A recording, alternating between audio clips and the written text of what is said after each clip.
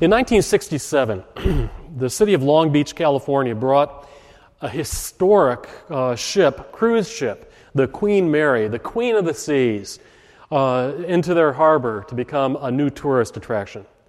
It was probably the most fabulous and spectacular ship of her era, the Queen Mary, the most spectacular ship to sail the seas, and it was brought to Southern California to be docked as an attraction and then to become a hotel. Once she was moored at the pier, crews began some renovations, spiff her up a little bit. She was already a beauty, but they just wanted to make her look a little bit better. And so as the crews went to work, on the first day they were faced with a very ugly surprise.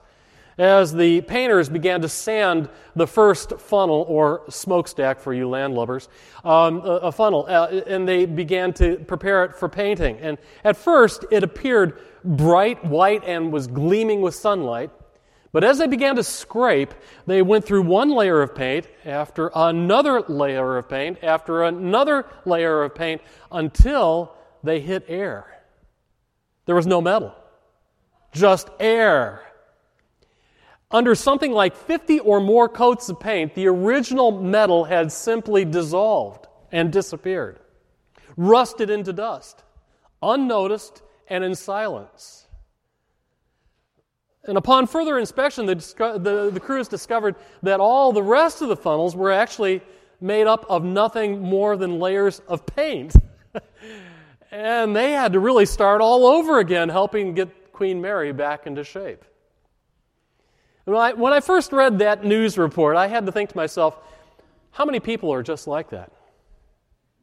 I mean, how many high-profile celebrities have we seen go from what appears to be a legacy of success from a platform only to be uncovered as a fraud over time? It seems almost a weekly event from the world of sports, show business, politics, to see so many stars crash and burn before our eyes. And even more, how many high-profile saints have turned out to be Queen Marys? Just put together with a little bit of sandpaper to a surface and then scratch a little bit and you find that the core of their character has long since disappeared. The Bible gives us a warning. It says we are to guard our hearts, the core of our character, the foundation of our true lives, to guard our hearts because it is the wellspring of life, the solid core around which everything else is formed. Now, this morning we're going to return to our study of the Old Testament personalities, going through the Old Testament as we're getting ready for Christmas. And we're going to be turning to 2 Chronicles 17. Now, I want you to keep that all in mind this morning because the purpose here is to find a way to be able to guard our hearts and to be able to find strength in every part of our life.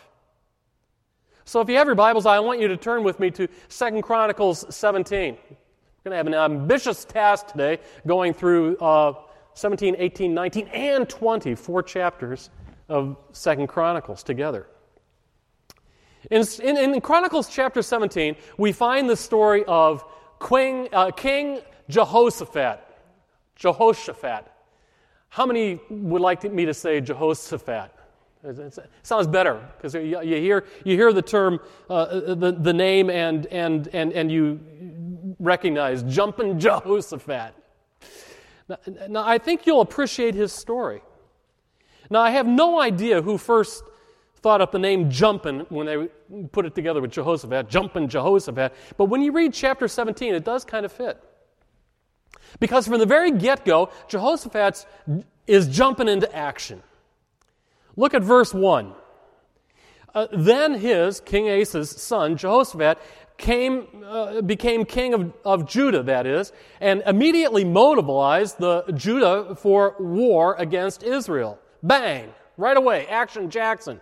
We have Jumpin' Jehoshaphat becoming king and going to war. Now, I don't want to get trapped into a history lesson here, but we do deserve some perspective to move further into the chapters. After a unified nation of Israel had been ruled by 3 kings, Saul, David, and Solomon, there was a civil war that split the one nation into 2. Israel in the north and Judah in the south. Now, for the most part, Israel in the north suffered under some really rotten kings who had no respect for God and ended up leading their people as far away from their spiritual heritage as they could get. The southern kingdom, Judah, on the other hand, did have its share of rotten kings, but there were a precious few, like Asa and now Asa's son, Jehoshaphat, who did pretty well, were commended in the Bible.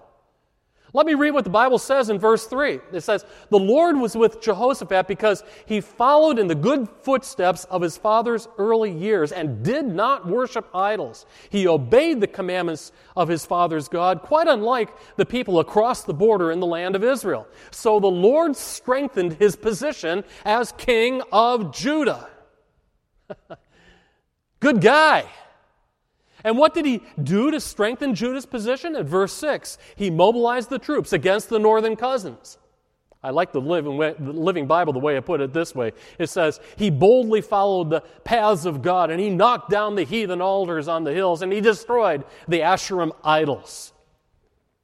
In essence, he began by taking on the religious establishment of his day, and an establishment that was both sponsored and supported by the northern kingdom, and his mobilization of the troops was an announcement. I refuse to tolerate your ungodliness and that influence on my land, and on my watch I dare you to stop me. Now, at the same time, he severed that relationship. He then also strengthened his relationship with God. You see that right away in chapter 17. Has there ever been a moment for yourself, by the way, when you've been that bold? Where you realize that it may be a lonely thing to do, but action needs to be taken. And like Martin Luther, you draw a line in the sand of your world and you say, here I stand and I can do no other. I would suggest that just such a choice needs to be made every day, not just when you're standing in the center of the spotlight, but every day when you take your stand in the world. So that whenever you do appear in the spotlight, it will make all the difference in your world. And so look at verse 10. The fear of the Lord fell upon the surrounding kingdoms, not just the north, but all the surrounding kingdoms, so that none of them declared war or even dared think of declaring war on King Jehoshaphat. In fact, in verse 11, you see that there? They did everything they could to make peace with him. His act of conviction left them shaking in their boots. And from the get-go, Jehoshaphat was a hero of biblical proportions. And when it really counted, he was there, big, bold, and beautiful. He was building an environment for the people now to become, once again, the people of God.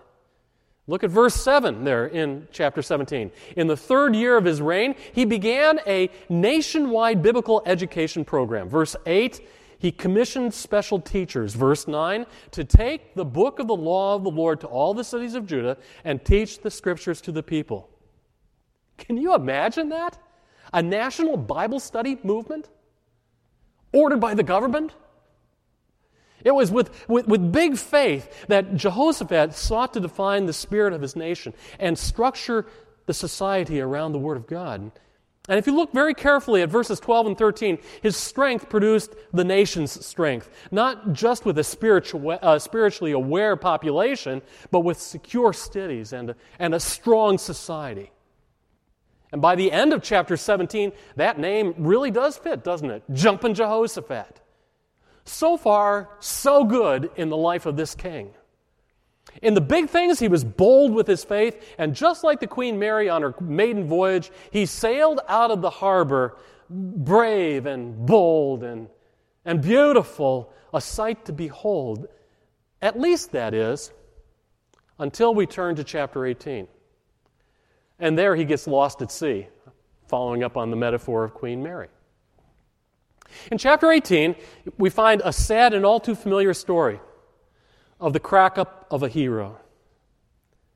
Who knows why heroes run the risk of losing it? Maybe they read their own press clippings and begin to believe that they're invincible.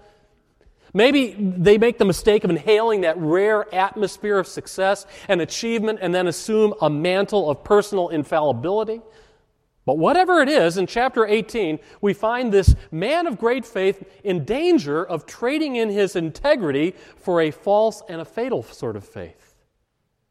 Again, I like the way verse 1 reads in the Living Bible. It says in chapter 18, verse 1, "But rich, popular King Jehoshaphat of Judah made a marriage alliance for his son with the daughter of King Ahab of Israel."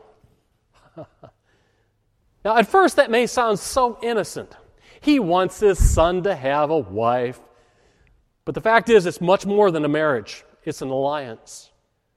It's a political act, a treaty arranged at the expense of his son.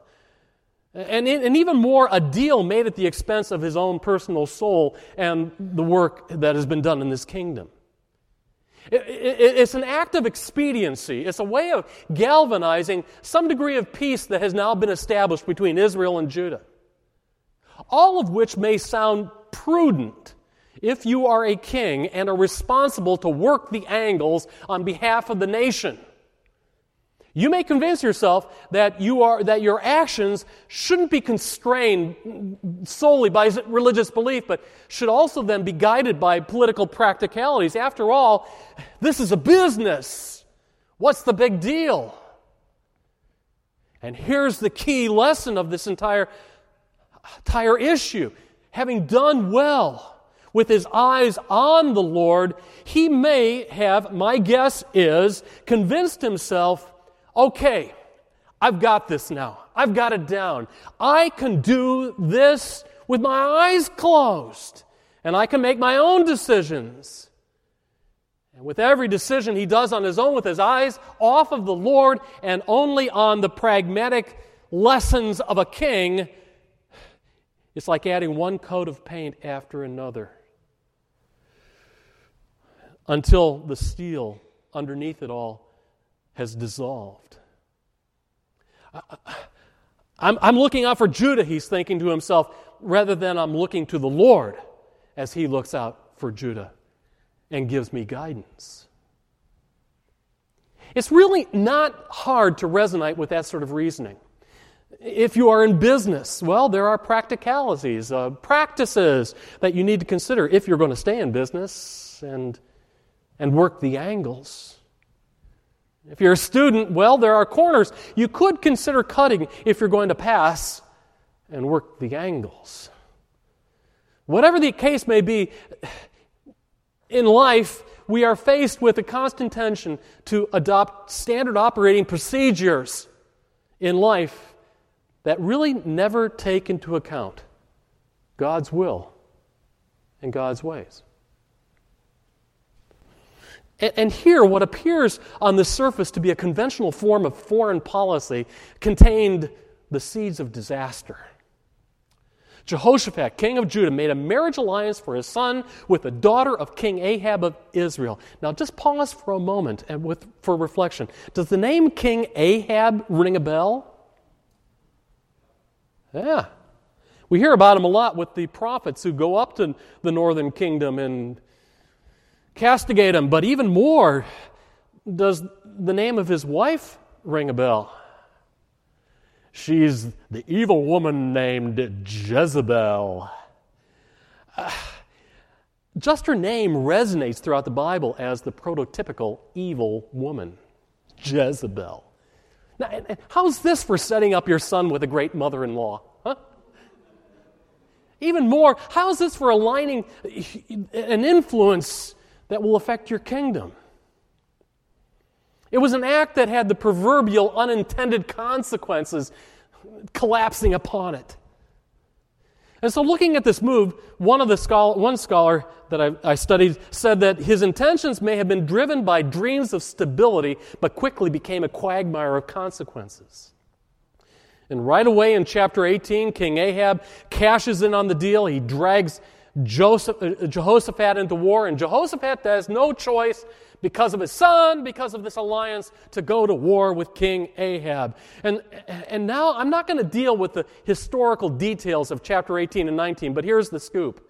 The war that he's dragged into goes badly, and King Ahab is killed in chapter 18, verse 28, and leaves Jehoshaphat holding the bag. And I have to think that things would have been so much different if Jehoshaphat had only gone back to his maybe great-grandfather Solomon to read the instructions of what a king should be doing, and pulled out Proverbs chapter 14, verse 12, and read, "There is a way that may seem right to a man, but it's a way that leads to death." You would have seen that in Ahab right away, that death is on the table, and it becomes fairly quickly a reality for him as well.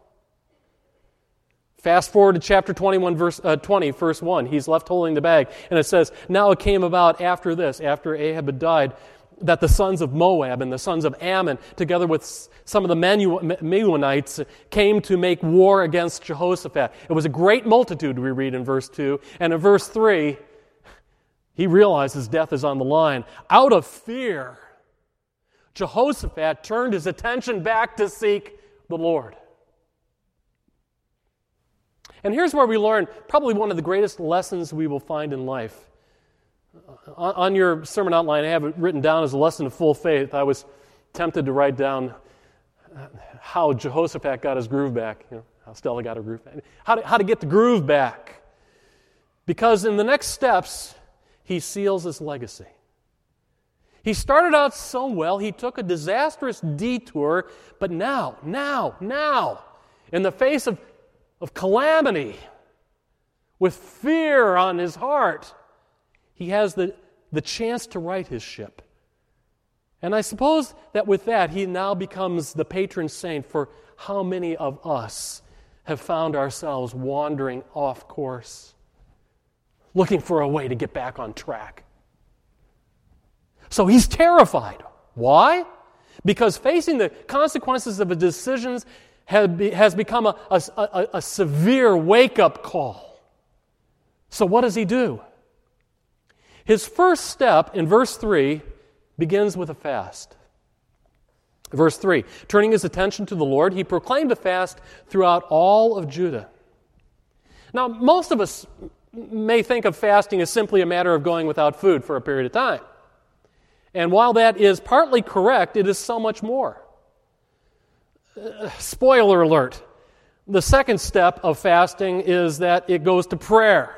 And in the Bible, there is a connection, a direct connection between prayer and fasting and prayer that reveals a deeper definition. You see, prayer is reaching out after the unseen. Fasting is us letting go of that which is seen and is temporal.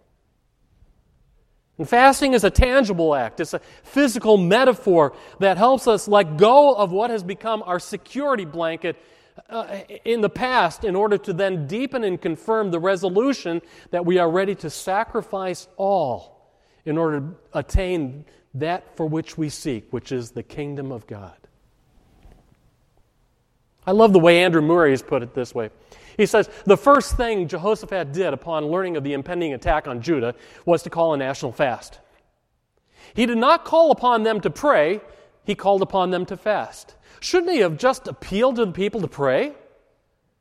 He goes on to say, I used to think of fasting as the magic ingredient that somehow changed God to be more benevolent and give me what I sought after.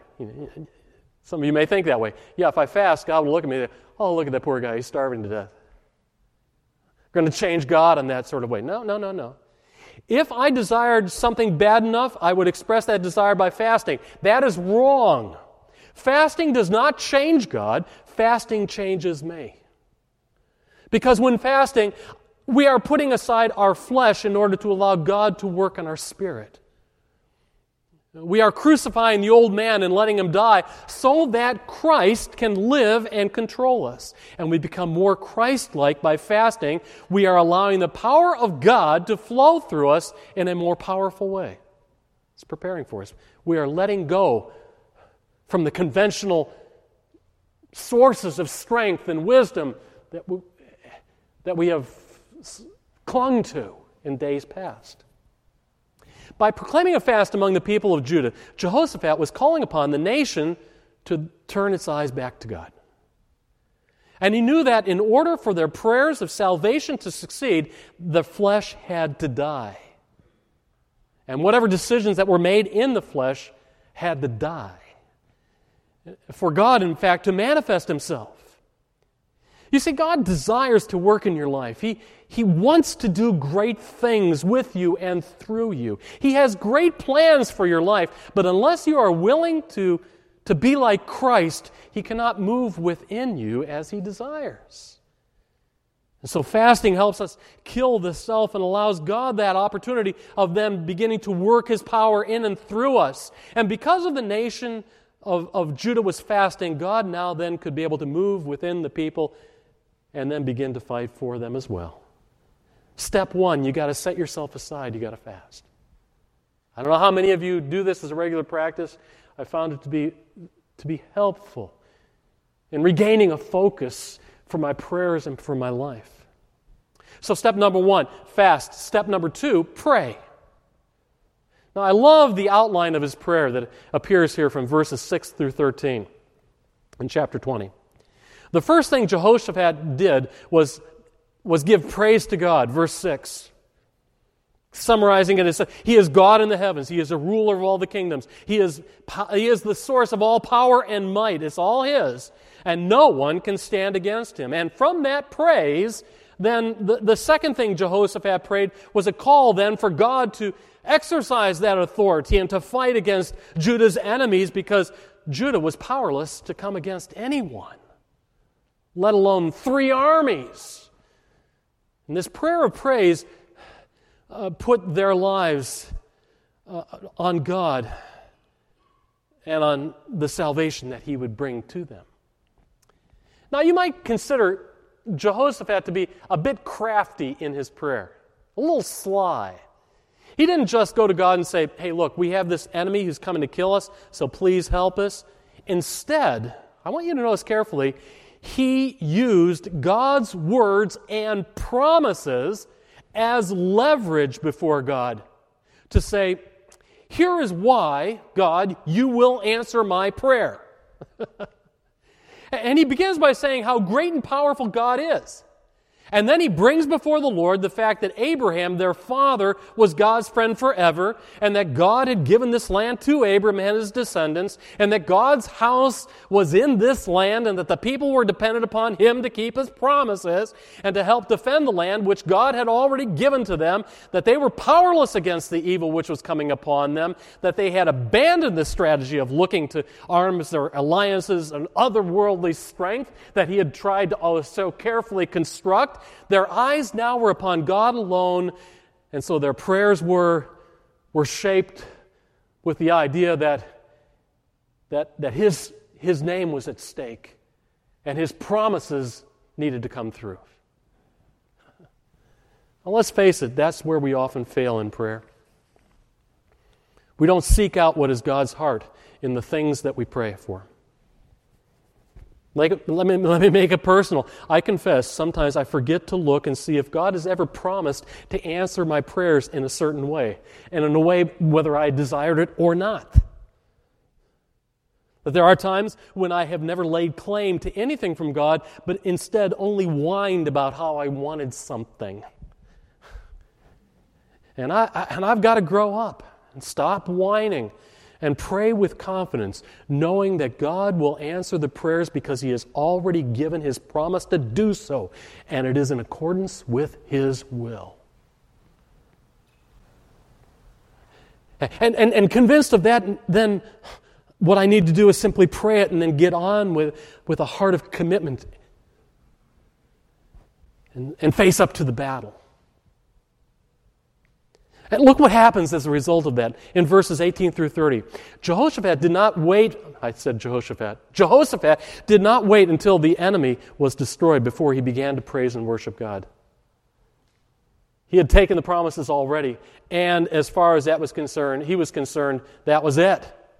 And so with the confidence of prayer and a little bit of confirmation, actually we'll find in that chapter, from a prophet named Jahaziel, King Jehoshaphat and the people of Judah were so sure that God was going to destroy their enemy that it was as if it had already happened. In fact, from God's point of view, it had already happened. There is no need for us to wait and see if God was going to keep His promises. If He says He's going to save you, He will save you. If He says He will provide for you, He will provide for you. And when God speaks, it is done. So now get on with the battle. And that should be enough, but there's a bonus lesson to this whole sermon here. Because in knowing that they're going to the battle, what happens when once again God becomes the prime focus, the prime integer in the equation of life? What happens to God's people? Notice how they go. They go forth singing. Now, I have always been impressed with how the Bible describes how spiritual worship and spiritual warfare is carried out with song.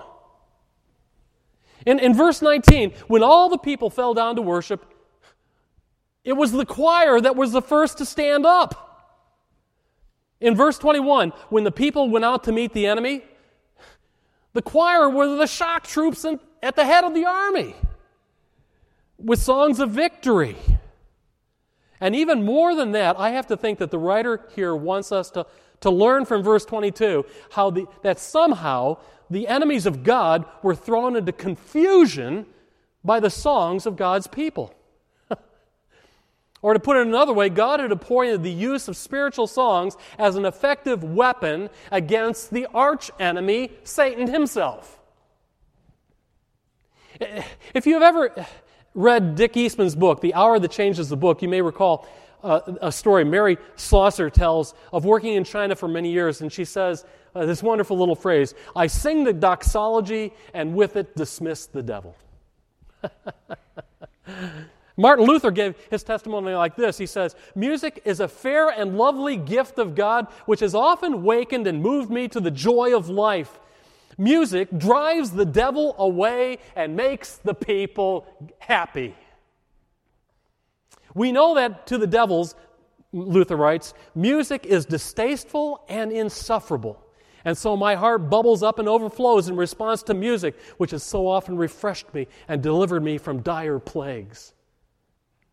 Here you see Jehoshaphat had his eyes now back on the Lord, and the first thing that comes is this heart of joy that comes out, and it just drives the enemies away.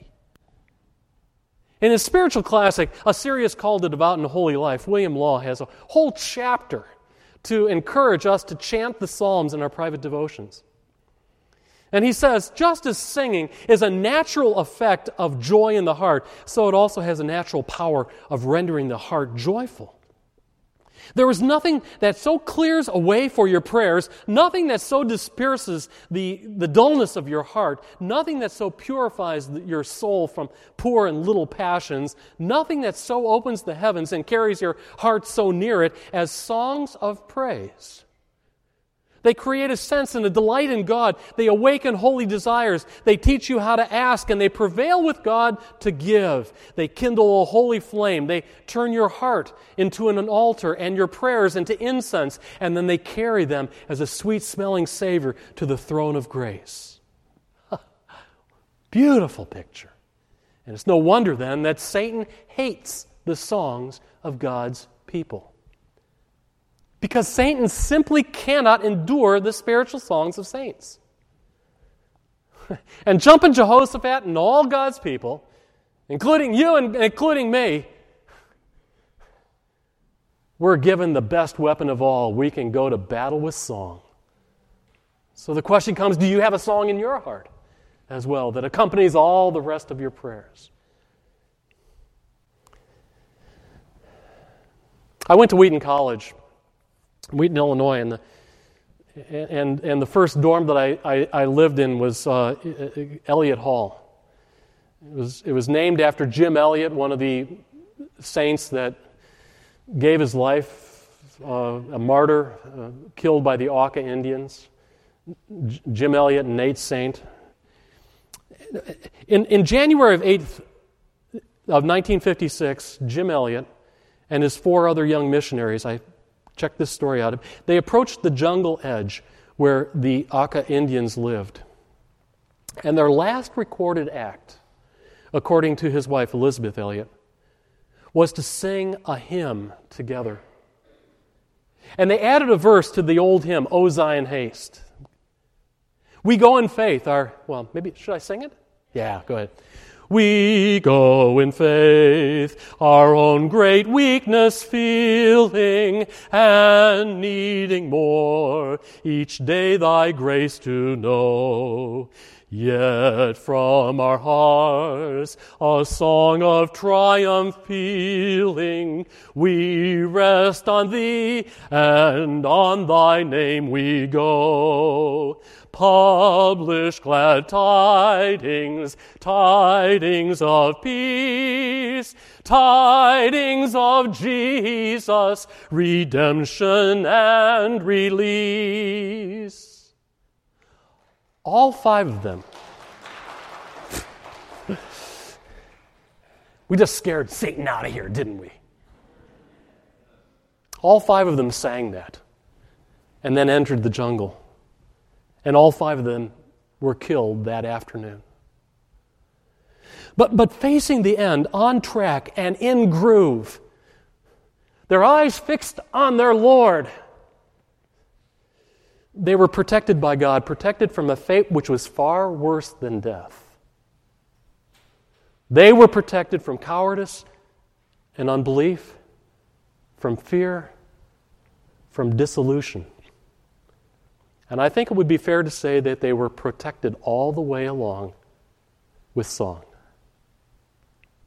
We have great weapons in our hands that keep us on track and in the groove, boldly going where God has called us to go. We have the promises of God. We have the direction of God, and we have song.